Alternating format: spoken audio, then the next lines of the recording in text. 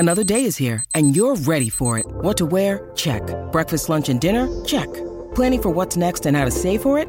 That's where Bank of America can help. For your financial to-dos, Bank of America has experts ready to help get you closer to your goals. Get started at one of our local financial centers or 24/7 in our mobile banking app. Find a location near you at bankofamerica.com/talktous. What would you like the power to do? Mobile banking requires downloading the app and is only available for select devices. Message and data rates may apply. Bank of America N.A., member FDIC. There are few mythical creatures as iconic as the dragon, found in all sorts of legends, mythology, and folklore from around the globe. Every culture seems to have its own spin on what exactly a dragon is. These stories, as well as the overall appearance, have changed over time and differ vastly depending on location. So join me today as we dive into the history of dragons and try to identify the differences and similarities between these mercurial monsters.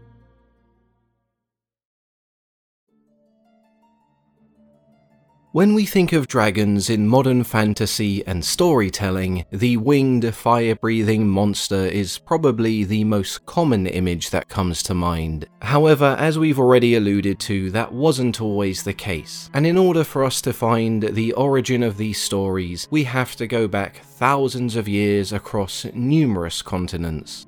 The English word dragon derives from the Greek dragon. Ancient Greece had numerous monsters that were classified as dragons. However, none of them were flying fire breathers. They were much closer to large serpents. At their very core, dragons in Greek mythology were large serpents with multiple layers of razor-sharp teeth and often multiple heads.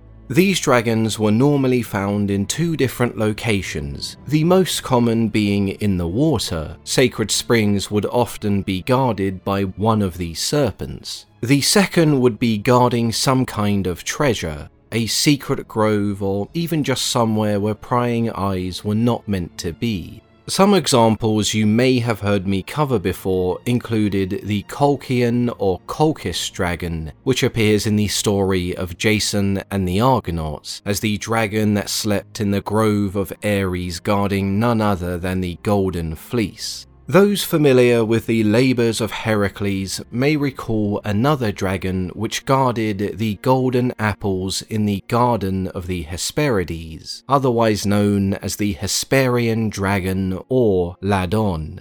The Hydra, or the Lernaean Hydra, was another dragon encountered by Heracles during his labours. The Hydra was found in the springs of Lerna and was famed for its 9 heads. It also had regenerative properties. Cut off one of its heads and from that stump would grow 2 in its place. There are dozens and dozens of named dragons in Greek mythology, many of them being found in water and used as guardians, or even sometimes as a kind of vessel to enact the punishments of the gods.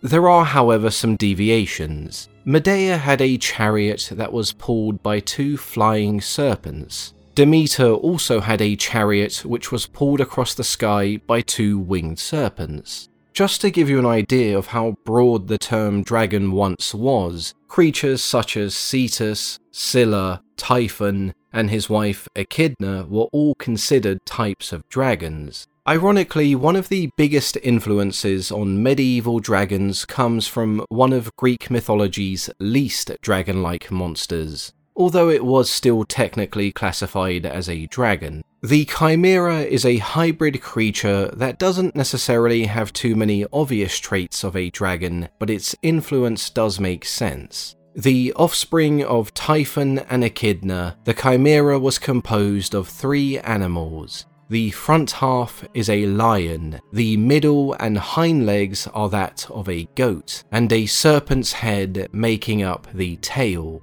One part of the Chimera that does resemble a modern dragon is the goat head that was able to breathe fire. The reason we know this had an influence on the idea of medieval dragons goes back to the story of St. George and the Dragon. The groups of artists who created the iconography surrounding the story of St. George and the Dragon would use Hellenistic and Roman templates of the hero Bellerophon slaying the Chimera. Side to side, the influence and resemblance is uncanny. This also allows us to segue nicely into our next segment: dragons in the medieval period.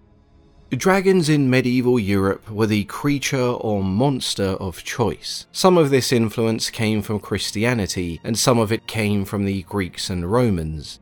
These stories followed a similar pattern: the knight in shining armor who saves the damsel in distress, or even the entire town which had been plagued by said dragon. During this period, we moved away from stories where dragons were mostly guardians or protectors to now being antagonists or the villains of the story. The heroes of these stories were not just limited to brave knights. It was fairly common for a dragon to be slain or repelled by a saint, and thus we start to see the religious influence. The story of St. George and the Dragon begins with a village that is being extorted by a dragon. Every year the dragon demanded a tribute of livestock, otherwise it would destroy the village. Eventually its demands outgrew the village and the supply of livestock was gone. There was no other choice but to start sacrificing humans as tribute. Eventually the princess was chosen, and in rode St. George, a well-respected Christian soldier who would save the day and slay the dragon. This story has been retold many times. One of the more popular iterations comes from a collection of stories known as the Golden Legend, retold by the Archbishop of Genoa. This telling of the story is slightly more detailed. The village in question was in a place he called Cyllene, located in Libya. The village was plagued by a dragon who lived in the nearby waters. The villagers pleaded with the dragon to spare them. They agreed to give the dragon 2 sheep every day as a tribute. This eventually became 1 sheep and 1 man, until there was no other choice but to start giving their children away, which were chosen at random. One day when they drew lots, it was the king's daughter who was chosen. He tried his best to bribe the village, offering them all of his wealth, but they declined his offer. The young princess was taken to the lake, dressed as a bride and offered as a sacrifice. St. George arrived at this lake and the princess told him to leave as the dragon would be there soon. St. George declined, and when the dragon emerged from the water he made the sign of a cross, before charging forward on his horse and lunging at the dragon with his lance. Whilst the dragon was wounded, he took the princess's girdle and wrapped it around the dragon's neck. He then took his new pet dragon back to the village, which nearly scared everyone to death. He offered to kill the dragon as long as everyone in the village consented to being baptized and becoming Christian. The entire village, including the king, became Christians, and as promised, St. George beheaded the dragon with his sword. On the exact spot the dragon died, the king built a church dedicated to the Virgin Mary. At the altar of this church there was a spring. The water was said to be able to cure any ailment or disease. So how did this legend, which was mostly told in the Roman Empire, find its way to other parts of Western Europe? Well, that would be through the Crusades. Many knights that took part in the First Crusade believed they fought alongside St. George in Jerusalem, and so the legend was spread and almost became tradition. The Christian iconography of a saint or soldier slaying a dragon on horseback existed even before St. George, as early as the 7th century, although there is some contention as to whether these figures were dragons. The oldest depiction we have would be that of St. Theodore slaying a dragon in the 10th century, earning him the name Theodore the Dragon Slayer. The motif of the saintly dragon slayer would be transferred from St. Theodore to St. George, and it would then be mostly associated with him. From a religious standpoint, there was more to dragons than just being terrifying monsters. Many have equated dragons to symbolizing the conflict between Christian and pagan beliefs. The dragons in these stories were symbolic of pagans threatening the virtue of Christian maidens. The knight eventually slaying the dragon was symbolic of Christianity defeating what was seen as the pagan menace. One of the more strange stories involves Margaret of Antioch, otherwise known as Saint Marina the Great Martyr. Margaret was born into a pagan family. Her mother died shortly after her birth and she was taken care of by a Christian nurse. After taking a vow to God, she was disowned by her father and adopted by her nurse. The Roman governor Olybrius took a liking to her and asked her to marry him, but she would have to denounce Christianity. Furious, Margaret would dare to decline his proposal. She was imprisoned and tortured. One night, Margaret was visited by Satan in the shape of a dragon. Her prayers were ignored and the dragon swallowed her whole. Inside of his stomach, Margaret made the shape of a cross, which caused the dragon to feel like his insides were being torn apart. He would eventually open his mouth and Margaret miraculously escaped unharmed. However, she was decapitated soon after for declining the marriage, so there is no happy ending in this story, just the devil taking the form of a dragon. The association of dragons with acts of evil and demons would remain in religious stories. Tales of dragons appearing and swallowing rich noblemen and women who had sinned were fairly common. The story of Saint Marcellus, a bishop in Paris, involves a dragon entering his small village and devouring a noble woman who had sinned. Marcellus struck the dragon multiple times, and using a leash he led the dragon out of the village, banishing him to the forest he came from, never to return. Definitely some similarities to the story of St. George and the Dragon. The medieval period in Western Europe is when the images and depictions of dragons began to change. The towering multiple-headed serpents the Greeks and Romans spoke about began to look more like lizards or dinosaurs with 4 legs and bat-like wings. One theory is that these images were just drawn incorrectly in early medieval bestiaries, and honestly it's not even that much of a stretch. Many of these depictions do simply resemble a serpent with legs and wings added on. Not exactly the modern day dragons we're used to, but they still differ from the original depictions. If we place them on a timeline of sorts, we can see the gradual change or evolution in how we used to depict dragons to how we depict them today. The idea of 4-legged dragons isn't something we see until the 15th century. This is also around the time when medieval bestiaries in Scotland, Ireland, and England began to distinguish between different types of dragons.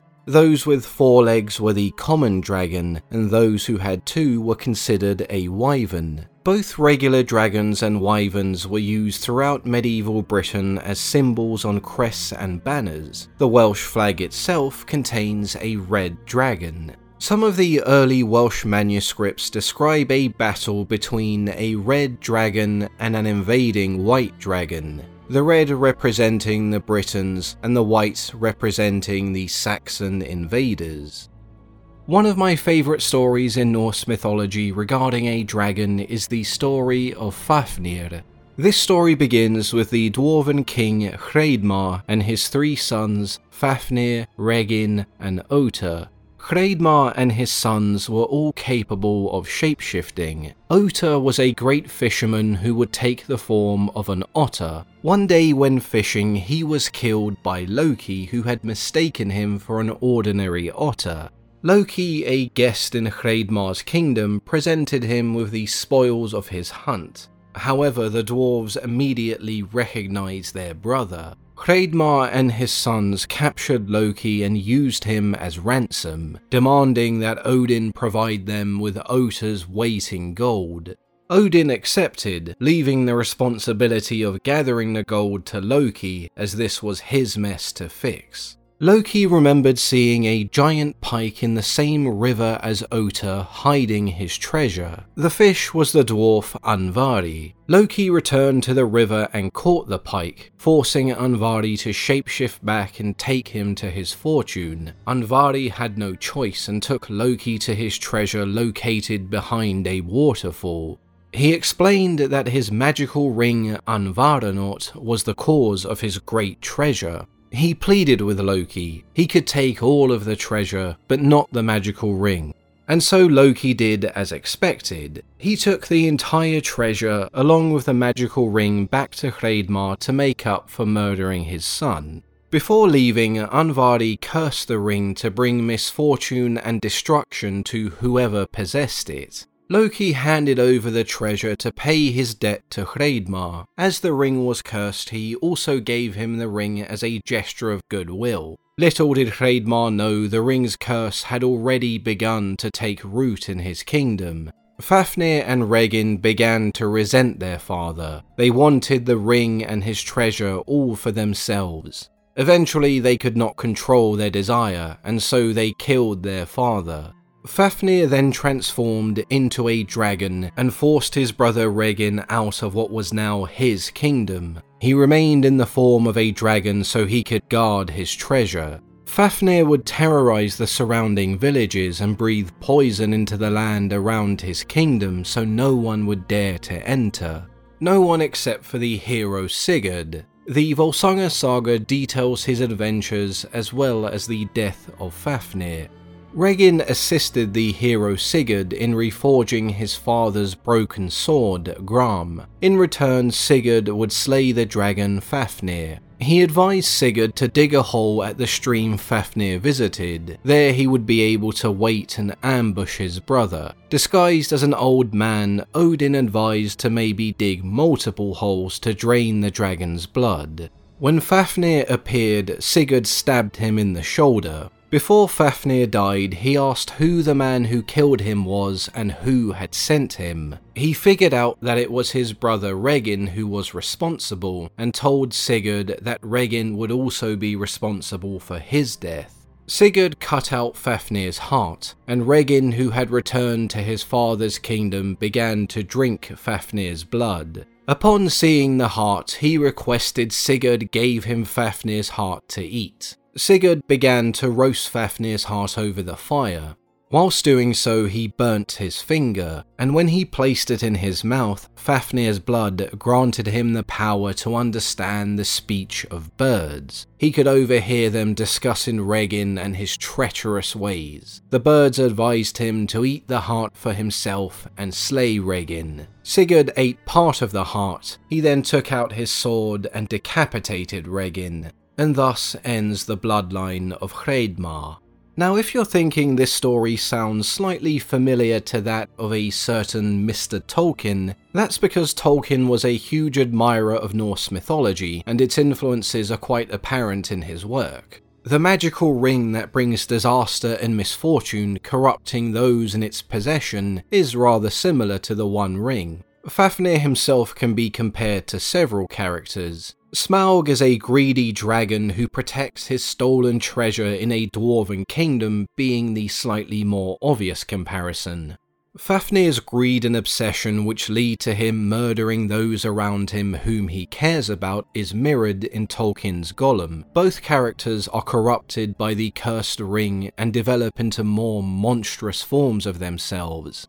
In some of Tolkien's unpublished and lesser-known works, he describes the gold-hoarding dragon Glaurung, who does not breathe fire, but instead poison. Much like dragons in Norse mythology, he is also wingless. When he is killed by the character Thorin, they also have a conversation similar to that of Sigurd and Fafnir. In East Asian culture, dragons have a slightly different appearance, but where they really differ is in what they represent and symbolize. So far we've seen dragons as protectors and guardians. We saw they became symbols of greed and evil. In some cases they even represented the devil. Either way, they became somewhat of a bad omen, creatures that were feared. In China, dragons are seen as signs of good fortune that appear to those who are deserving. They represent strength and power. Someone of high esteem who had achieved great things would be compared to a dragon, whereas someone who had achieved nothing would be compared to a creature such as a worm. It's fair to say that in terms of an animal hierarchy in China, dragons were at the very top, and this is reflected in their mythology and storytelling. The chosen companion or mount of their gods and heroes was almost always a dragon. The Chinese dragon, known as Lung, is normally depicted as a four-legged serpent-like creature, which is why its origin is thought to be from a snake or alligator. Given their association with strength and power, dragons were a symbol used by Chinese emperors. One recurring theme amongst the oldest depictions of dragons is their association with bodies of water. Here, dragons were seen as rulers of waterfalls, rivers, and the sea. There are even 4 dragon kings, each representing the 4 seas or major bodies of water in China. They were also thought to control the weather, the Dragon King being referred to as the dispenser of rain. In Korea, dragons are fairly similar to their Chinese counterparts, however they are known to have a much larger beard. In Egyptian mythology, there is the giant serpent Apep, who resides in the underworld. Apep was the embodiment of chaos, the serpent of the Nile, or the evil dragon, the greatest enemy of Ra. Every day there would be a battle between Apep and the god Ra. Apep was forced to remain in the underworld from sunrise until sunset. A great battle between the two would ensue in the darkness, from which Ra would emerge the victor, meaning he would ride his barge across the sky the following morning and that there would be another sunrise. Apep, much like the Greek and other ancient dragons, took the form of a serpent and bears very little resemblance to modern-day dragons.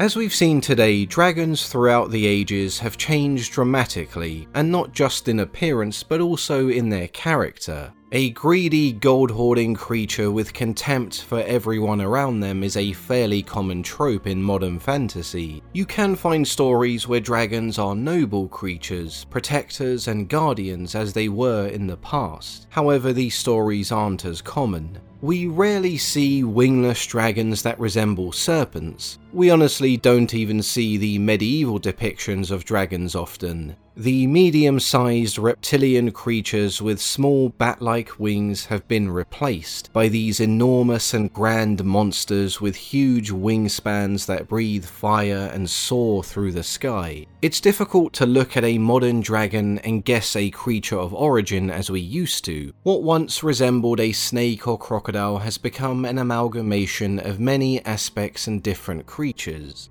The dragon, despite not being a real creature, has very much become its own creature.